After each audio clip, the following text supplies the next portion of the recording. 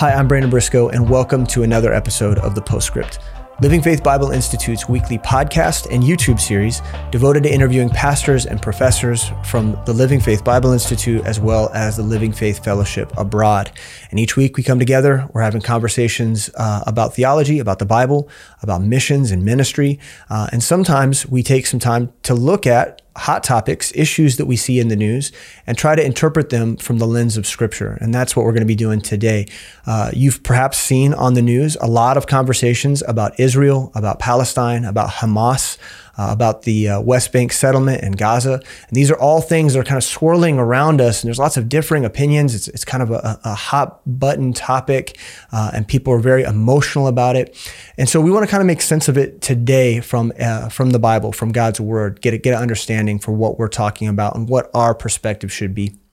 And so for this topic, I've invited my dear friend, Pastor James Fyffe, who was a missionary to Southeast Asia and spent a lot of time working with Muslim people. And so this is a familiar topic for him and something that I wanted to make sure that I picked his brain about. And so, James, thank you so much for being here today. How's it going? It's going good, man. Good. But, you know, in the news recently, obviously, we've all seen just how intense the rhetoric around Israel has been. And, you know, a little time on Twitter, a little time on Instagram, you know, reading the news, different news outlets. Obviously, Israel is being portrayed in many different ways, depending on who you're talking to. People are choosing sides. The issue is very complex. It's complex politically. It's complex sociologically, you know, spiritually. Before we get into the conversation about what's happening in Israel and the relationship between the Palestinians and the Israelis, both the, you know, geographic, sociological, and spiritual aspects of that, let's just back up and talk about a biblical perspective. And let's just talk about how the Bible frames the nation of Israel and why Christians at some level are, you know, obligated to support the nation of Israel, God's people. So can you just frame that? I know that's big, and there's probably a lot of verse references here, but can you just do your best to help us with that? Okay, yeah. So that's big. That starts a long time ago. You know, really that starts in Genesis 1:1. God creates in the original creation. You have Lucifer in Eden on earth, leading worship back to God and leading you know, the creation and worship to God, you know, a very physical place, a specific place, and with a specific purpose. We know Lucifer rebels, takes angelic host with him. God recreates, right? The earth is the universe itself is kind of is reorganized, recreated. Earth is recreated. Adam is put on earth again in a very, you know, specific place and in a garden eastward in Eden. And the origins of everything we're talking about go that far back because Satan had a land and Satan had a dominion and Satan had a place and he had a place to worship and he had a role, and he wasn't content with what God had gave him, and he tried to take the worship for himself, as we know from Isaiah 14 and Ezekiel 28. And he lost that land, and Adam was given control of the land. And ultimately of the whole earth, but specifically of a small portion of it. And so it goes back that far. It's not a Palestine-Israel conflict as much as at its core, it's Satan wants land back because that land is important to God. And so the idea that there's two factions and a geographic plot is nothing new to Christians or Jewish people or Palestinians, you know, Muslims. This is a conversation that's deeply ingrained, just even to the idea of spirituality. Oh yeah, absolutely. It goes that far back, you know. And then of course God makes a promise to Abraham to give him a land. God brings Abraham out of where he was, says, "Walk through the land. I'll give you this land." And so from that moment, that's when you know, a fight over a real specific land took root. And from Abraham, you would have the birth of the Jewish, the Muslim, and the Christian religions. You know, it all claimed to be Abrahamic monotheistic religions. So they all too tie back, you know, very specifically into Abraham and into a man who was promised a very physical and specific land. Mm-hmm. And you immediately, you see the fight for that land from then forward. So maybe explain, even from that point, who are those factions that are fighting for that land? Joshua is, fulfilling the promise that was given to Moses. Moses is fulfilling a promise that was given to Abraham, and God's kind of working this. Now Joshua walks into the land, mm-hmm. and he's immediately confronted. The nation's immediately confronted with enemies, mm-hmm. right? Who are already occupying the land. In other words, Satan got over. He had the geography. It belonged to him. The plot of land belonged to him. And so explain the relationship, in that conflict and the parties involved. And then maybe from there, you can help us define, Palestinian. Okay. Who is a Palestinian, and what is the connection, even as far back biblically as to Joshua? Okay. Yeah, I love what Greg Axe always says about history, really being looked at as a chess game, God mm-hmm. and Satan moving and counter-moving, right? Yeah. And so as soon as God declared that this is the land he's giving to Abraham, Satan knew what his counter-move would be. Mm-hmm. And so, as you said, he filled that land. And by the time Joshua gets there, it takes hundreds of years, before we're there. Even from Abraham, it's thousands. But mm-hmm. you get there and you find some, specific people, and then also a bunch of people. You do find the Canaanites, yep. Who are the offspring of Ham. Ham, coming off the ark, makes a bad decision that God ends up cursing his son for, Canaan. Coincidentally, those cursed people land in that land. Mm-hmm. Coincidentally or strategically, Satan's moving. You also get the Philistines are there, and giants that are specifically tied to that land and tied to the Philistines. Mm-hmm. And then a whole bunch of other, the Amorites and the Hittites, Amalekites, and the Jebusites. And there's lots. As our friend Mark Trotter would say, and the mosquito bites. That's right. I always love that. I always laughed at that joke. I know. And I'm going to use it every chance I have. Yeah, it's good. Yeah. So one of those names is the Philistines. Yeah. And maybe, obviously, when we read the narrative scripture from the patriarchs through, the Davidic and Solomon's kingdoms, and even into the exile, you have this character, and they look differently at different times. This people group called the Philistines, mm-hmm. who still in some way exist today. Mm-hmm. And that's the Palestinians. Yeah. And so explain that relationship. Yeah. So, as you come into the land, the Philistines are one of the main and primary enemies mm-hmm. of the kingdom of Joshua, and even of David himself. Mm-hmm. And Solomon gets peace, but David has to fight for it. Yeah, it's David's primary enemy. Primarily against the Philistines. Yeah, they're trying to drive him out, right. The giants and all of that.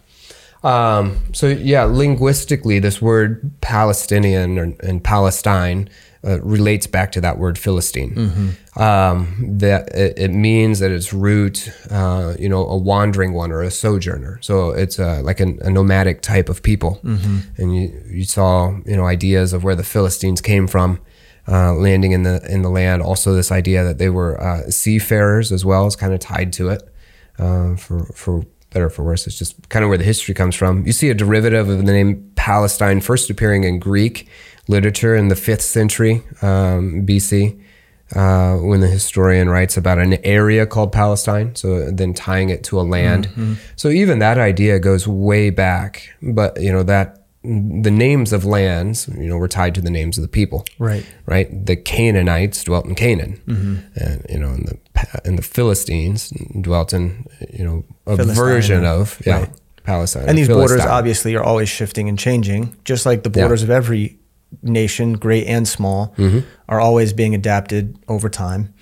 And so that maybe continue on, explain to us more about that relationship, and then we'll get into how that lands us in a contemporary setting. What's the relationship between the borders of these places, and the Jewish-Palestinian conflict, and the relationship to Hamas as well? I don't want to get too far ahead of you, but yeah, sure. So, so you see that moving into 1 Samuel, you see the Philistines, and that Aramaic root word is tied back to that same idea of what we ended up seeing in the Greek in the 5th century. So there is a tie there, right? Bringing those peoples together. But as you mentioned, the borders fluctuate, but also the migration of people fluctuate too. And the intermingling of people happens too, which is something God specifically warned against with his people. Don't intermingle. They did. Everyone outside of the Jewish nation didn't really have a problem so much with intermingling. Sure. So they'd been doing it for years. Yeah. I mean, why not? Yeah. Through spoils of war, you get new women. Yeah. And so you get new offspring that look different than the generation before. Right. And so in terms of maybe nailing down exactly what a Philistine looks like physically all throughout history, that is morphed. Yeah, obviously. Right. So a lot of different people have come in. And the culture changes, and it's not as easy. Like we can't in a 35, 40-minute episode explain the entire history of this ever-changing people group. Like it's not really even fair. We're trying to frame what the conflict looks like and why. Yeah, exactly. So so today's Palestinians, Palestine in Arabic, took their name from that land, from that ancient people. So that's how the tie gets brought all the way up into modern days. The land early on was called Palestine, but that came from the Philistines. And so they make that same linguistic connection in Arabic, and they call themselves the Palestine. So here you go. You land up in more modern times, and you have the land of Palestine. So the people who are there are the Palestinians, the Palestinians. Yeah.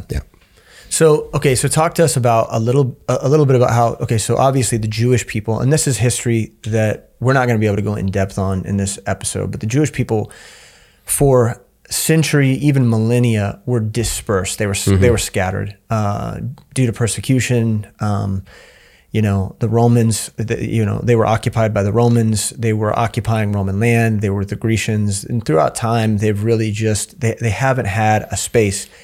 Israel didn't belong to them until 1948, when there was a treatise signed. The world's largest powers came together and signed a treatise that said, "Hey, we're gonna ensure that the Jewish people have a place that belongs to them."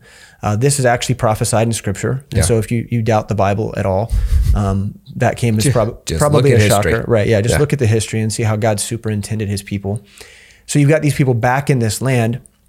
But other people groups that surrounded that area of Islamic descent primarily, but regardless of even the faith system, that believed that land belonged to them tribally, they were none too pleased about the Jewish people coming back into that land and occupying Israel. And over the last, over the decades, there has been an exodus of Jewish people back towards the nation of Israel, back towards that land. And it is occupied primarily by many different people groups, but primarily at this point by Jewish people. Okay, so that leads us to this next conversation surrounding the Gaza and land occupation, and why is there still conflict or at least tension between the Palestinians and the Jewish people today? Yeah. A comment on that in terms of a pure land, look at from a human perspective, and you say who had the land first. And if we do take it all the way back to the Philistines, then there's an argument to say, well, yeah, they had the land first. And so there's that human side of it. But then we would say, well, the God side of it trumps it. And God said, I'm giving this land to the Jews. And so he has been working to do that, right, ever since. You mentioned that Israel became a nation after being dispersed in 1948, and a miracle by itself. When I think of 1948, I think that's not that far back. No. Like, we know people who were alive and saw that. Sure. That's a few years older than my father. A quick tie into history, the Ottoman Empire. Now, when I say that and I think about that, I think guys in funny hats, funny paintings, really old. Okay? But the Ottoman Empire, which was a Muslim empire, dominated that area for a really long time. Yeah, absolutely. But actually came to an end in 1922. Like, a lot of people don't realize that it comes that far into modern history. So it's not just an old empire, right? So even in modern times, the Muslim empire ruled in those lands. So until 1922, really at the end of World War I, that empire came to an end. And so, it's just 25 years from there to Israel. Mm-hmm. And so you can see just from that how that ties in. And so it was a Muslim dominated land in terms of people and religious and culture. Yeah. So in their mind, they clearly have rights to it. Yeah. In their mind. Right. Yeah. Right. So 1948 happens. Israel gets the land back, and that begins a big fight over who really owns the land and what parts of the land. So Gaza and West Bank become kind of the central pawns or figures in this kind of battle for land. Palestinians are given small areas of land in larger Israel. So they have a West Bank, which is like East Jerusalem, over to the Western Bank. Mm-hmm. And then you have Gaza Strip as well. And they were given those lands. And then in 1967, you have another war where Israel basically takes occupancy of those lands through military possession, yet still they're inhabited by the Palestinians. So you have an Israeli-controlled Palestinian land. Yeah. And that's the problem. Yeah, yeah. So there's tension because we're here, one side saying we're actually physically here, that makes it our land. Mm-hmm. But the other side is saying, well, we actually won that in a skirmish that, frankly, you started. Yeah. So, there's tension in the argument there. Yeah. Now, so talk about the recent, over the last 2 decades, there's been a movement of Israelis moving into those regions and beginning to occupy them and really force out any leftover dwellers, Palestinian dwellers, and so explain that situation and how that's resulted in the rise of Hamas and the tension related to that group of people. Yeah, so Israel has been intentional about building new residents for Jews in the West Bank, particularly the eastern side, eastern Jerusalem itself, which Palestine would say is an illegal occupation of their territory, right? And to the tune of moving some. I think I read 600,000 Jews into that place. So they're just trying to disperse or overwhelm the Palestinian population. Same thing in the West Bank. So to Hamas, who is Hamas then? So Hamas actually has their roots all the way back into the 1920s, coming out of that Ottoman Empire. It was disbanded, but there's this Islamic Brotherhood that forms, and that Islamic Brotherhood is the kind of the seed plot for what is now Hamas. Hamas itself was really born in the 1980s as an offshoot of the Egyptian or the Muslim Brotherhood. So we've had the riots fairly recently in Egypt. They're cousins, if you will. Okay. So that's where they come from. So they are an Islamic group. And fairly legitimate in terms of historically, they're seen as they're a legitimate, for lack of a better word, denominational leaning within the Muslim faith and culture. Yeah. Yeah. And even in 2007, Hamas became the governing authority in Gaza. So they moved from being just a religious revolutionary group into being a political power as well. So while Hamas controls the Gaza Strip, from a political standpoint, it's still filled with Israeli troops. And so that's, whether they've been in like 6 wars in the last 15 years. Right. It's like every other year they have this small war. There's skirmishes. Yeah. So, okay. With that, I mean, Hamas obviously is at this point fighting for what they believe is their rights. And so that looks like sending missiles over the border and into Israel. And so before we get into this, I think it's probably important for us to preface by saying we're not going to stand for we're not necessarily speaking on behalf of any political position that Israel may have. There's going to be differing opinions about decisions that Israel is making. But what we want to do is stand with God. Right. And the Jews are God's people. And so that's the bent of our conversation. So as we proceed, we're not going to be making any strong stances on the political positions or decisions being made by the politicians in Israel. What we want to do is share the fact that God stands with the people that stand with Israel. Yes. Okay, so with that in mind, there's this skirmish. What does the skirmish look like? And why is there so much tension and so much hatred for the Jewish people? Explain that and frame that for us, and then how it's trickling out into the broader culture. Why are Americans so involved in this conversation? So why is there so much hatred of the Jewish people?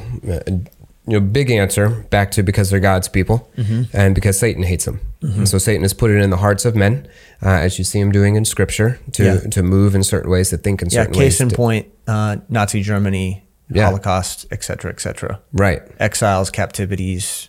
All of it. Slaveries. Yeah. So you get all of that throughout all of history.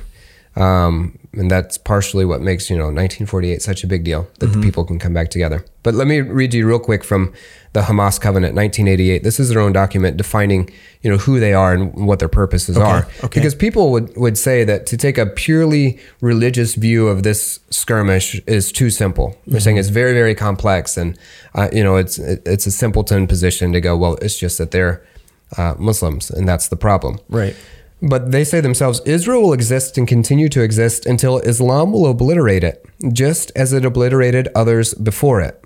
So they make a very strong statement about their intentions to obliterate Israel. It goes on to say, our struggle against the Jews is very, very great and very serious. It needs all sincere efforts. It is a step that inevitably should be followed by other steps.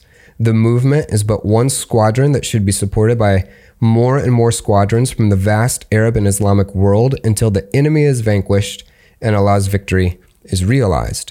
So not only are they saying that our goal is to destroy Israel, we're calling all Muslims who are true Muslims to join us against the one true enemy, which they're defining as the nation of Israel, and to join in that fight. One more excerpt, just so we're clear in terms of what they're trying to do, in case that wasn't clear enough. Right. Yeah, it's down at the bottom. They just keep sprinkling it in throughout this whole document. It says this: Israel, Judaism, and Jews challenge Islam and the Muslim people. May the cowards never sleep. So I think their mindset and their position is very clear. And to try to ignore the fact that it is built and based in a religious ideology would be foolish. Because they make that declaration themselves. We are Islam and we will destroy the Jew. And so that carries over, into the modern day in terms of how they fight in the modern, like I said, this fight's been going on for a long time. Modern day, modern technologies in a modern fight. So that they bring grenades and bombs and they're throwing them at each other with the singular purpose of absolutely eliminating the Jew off the face of the earth and Israel. It's not simply about the land. They want the land, but getting the land is really just part of a means of eliminating the Jew. So that's their objective. So then, we as Christians, obviously people do get caught up in the nuances of the politics. And so a lot of the rhetoric that we're hearing, in the news and among people who are, interested in such topics, is a lot of hatred. And, and some of the stuff that I'm hearing from just average people is exceptional. Even here in Kansas City, I know of people who are marching in the streets and protesting Israel in favor of Hamas, which it's kind of an exceptional idea. Like it's hard for me to believe that that's even happening. Is that we're actually, Hamas is known as a terrorist organization, right? It wasn't long ago that we were attacked by terrorists that were akin to such individuals. Yeah.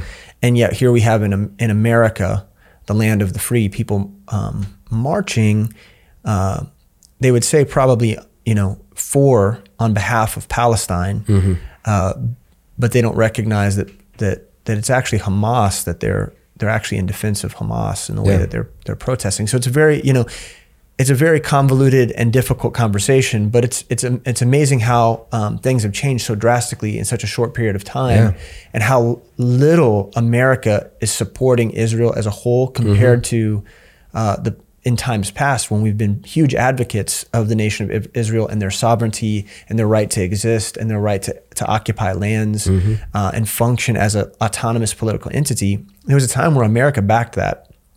And now we've kind of backed away from that position, and there's room in America culturally for Jewish hate is really the best way to explain it. It's probably, it could be boiled down to anti-Semitism is probably the best way of describing it. Yeah. So, maybe explain where we're at and why it's so important for Christians to have a proper view of the Jewish people. Like, what does God's word say about how we should perceive the nation of Israel and God's people? Really, in some ways, despite the fact that we might not even agree with everything politically that they do. Yeah. Yeah, so God tells us in his word to keep your eye on the ancient landmark. And we understand that to mean the Jew. If you can identify the Jew, throughout scripture, for us, doctrinally and dispensationally, that's going to help us divide our scripture and keep it right. But also it's a reminder just to keep your eye on God's people, because they are important to him. And he is going to continue to work through them. Even, in our current dispensation, we are looking forward to the next dispensation. We won't be hanging out here, but God is shifting his focus heavily back to his people. Back to the nation of Israel, right? Right. So you keep your eye on the Jew and you want to know them. So naturally, Satan is opposed to that. And then you get the idea like, well, why has Satan put in your heart to lie to the Holy Ghost? And this is a broad statement of what Satan has been able to do to the people, to deceive and to shift the mindset of the people and to take it to his position. We have to hate the Jews. And I don't know all the details. I can't put all of that together, other than Satan hates the Jews and he's able to influence the minds of some. And once some get a voice, then it becomes a mob, and mobs attract a lot more of a crowd. And then it just becomes assumed that is right. Yeah. Because the majority now hold that opinion. But you're right. It does seem as though there's something supernatural at the core of it, because sometimes it seems so illogical. Like it's kind of mind-boggling, and the fact that it is hard to frame and difficult to talk about does speak to the fact that there's an aspect of it that is supernatural. Absolutely. Yeah.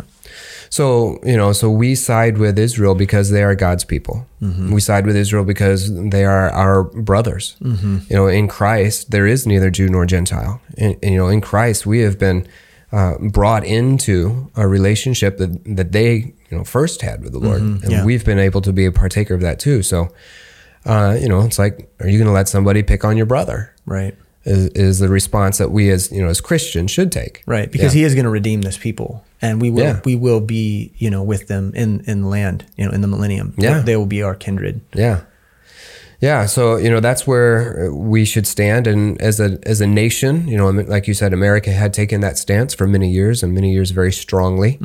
So you asked the question, is there space maybe to disagree with the political sides of it? And absolutely.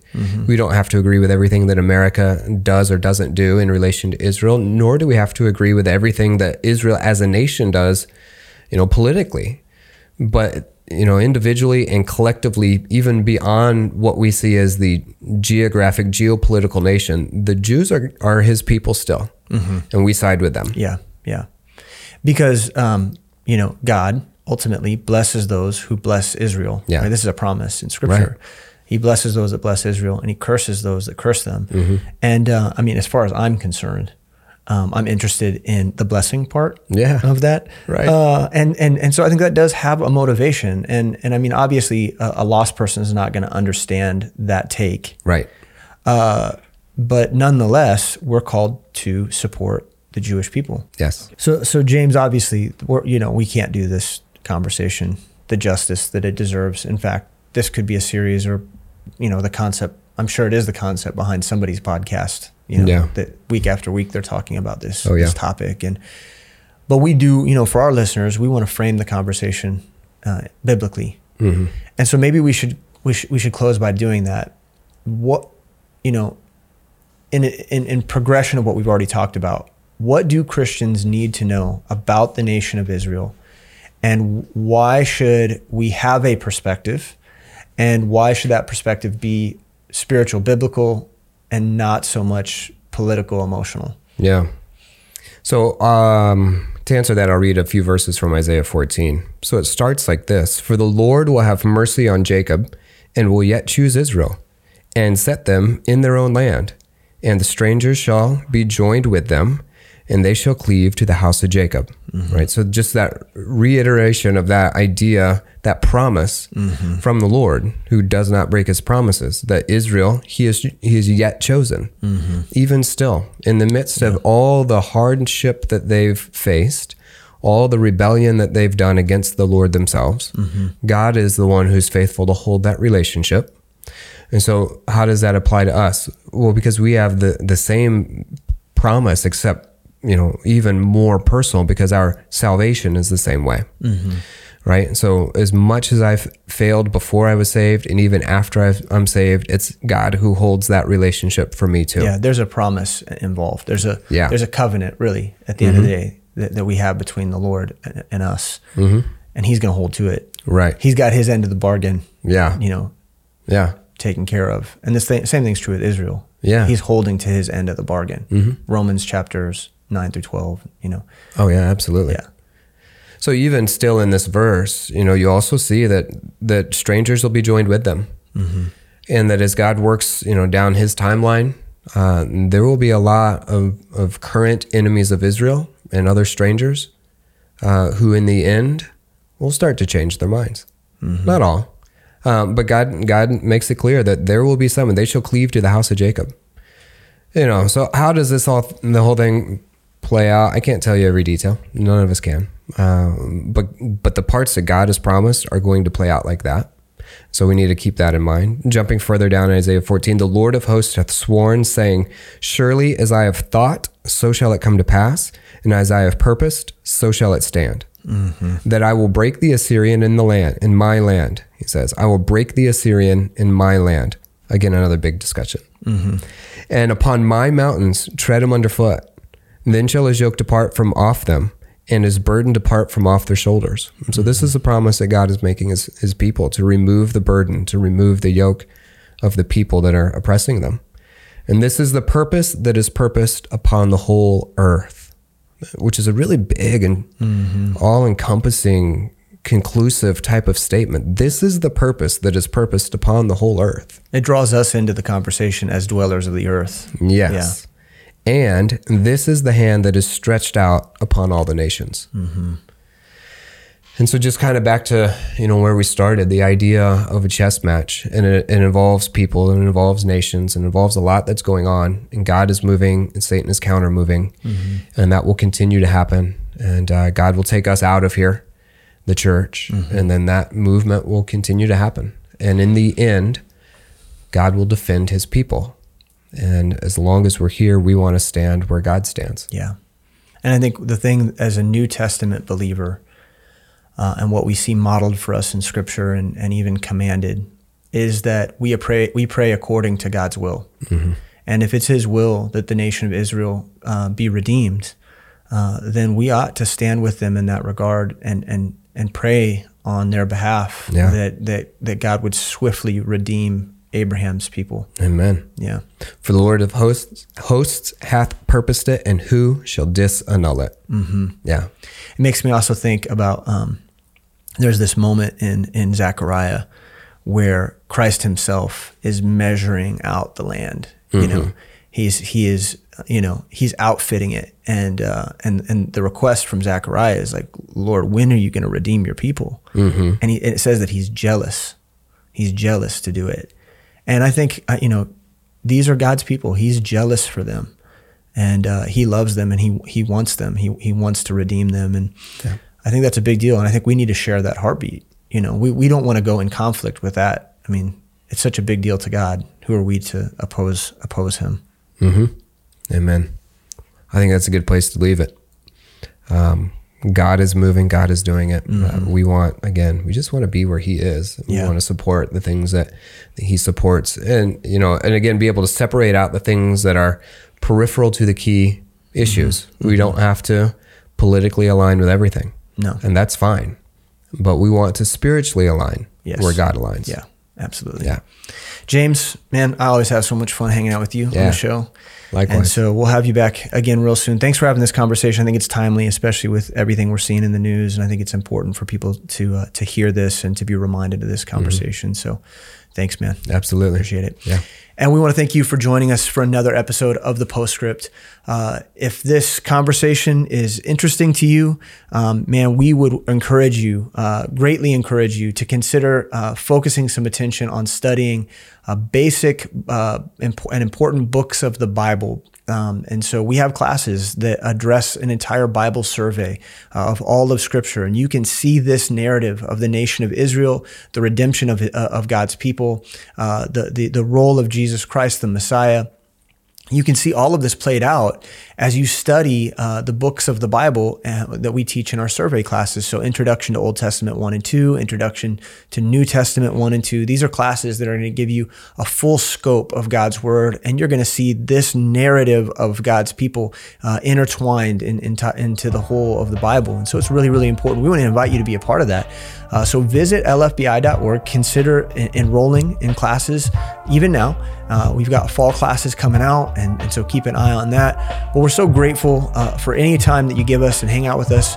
We pray God's blessing over you, and we hope to see you again next week.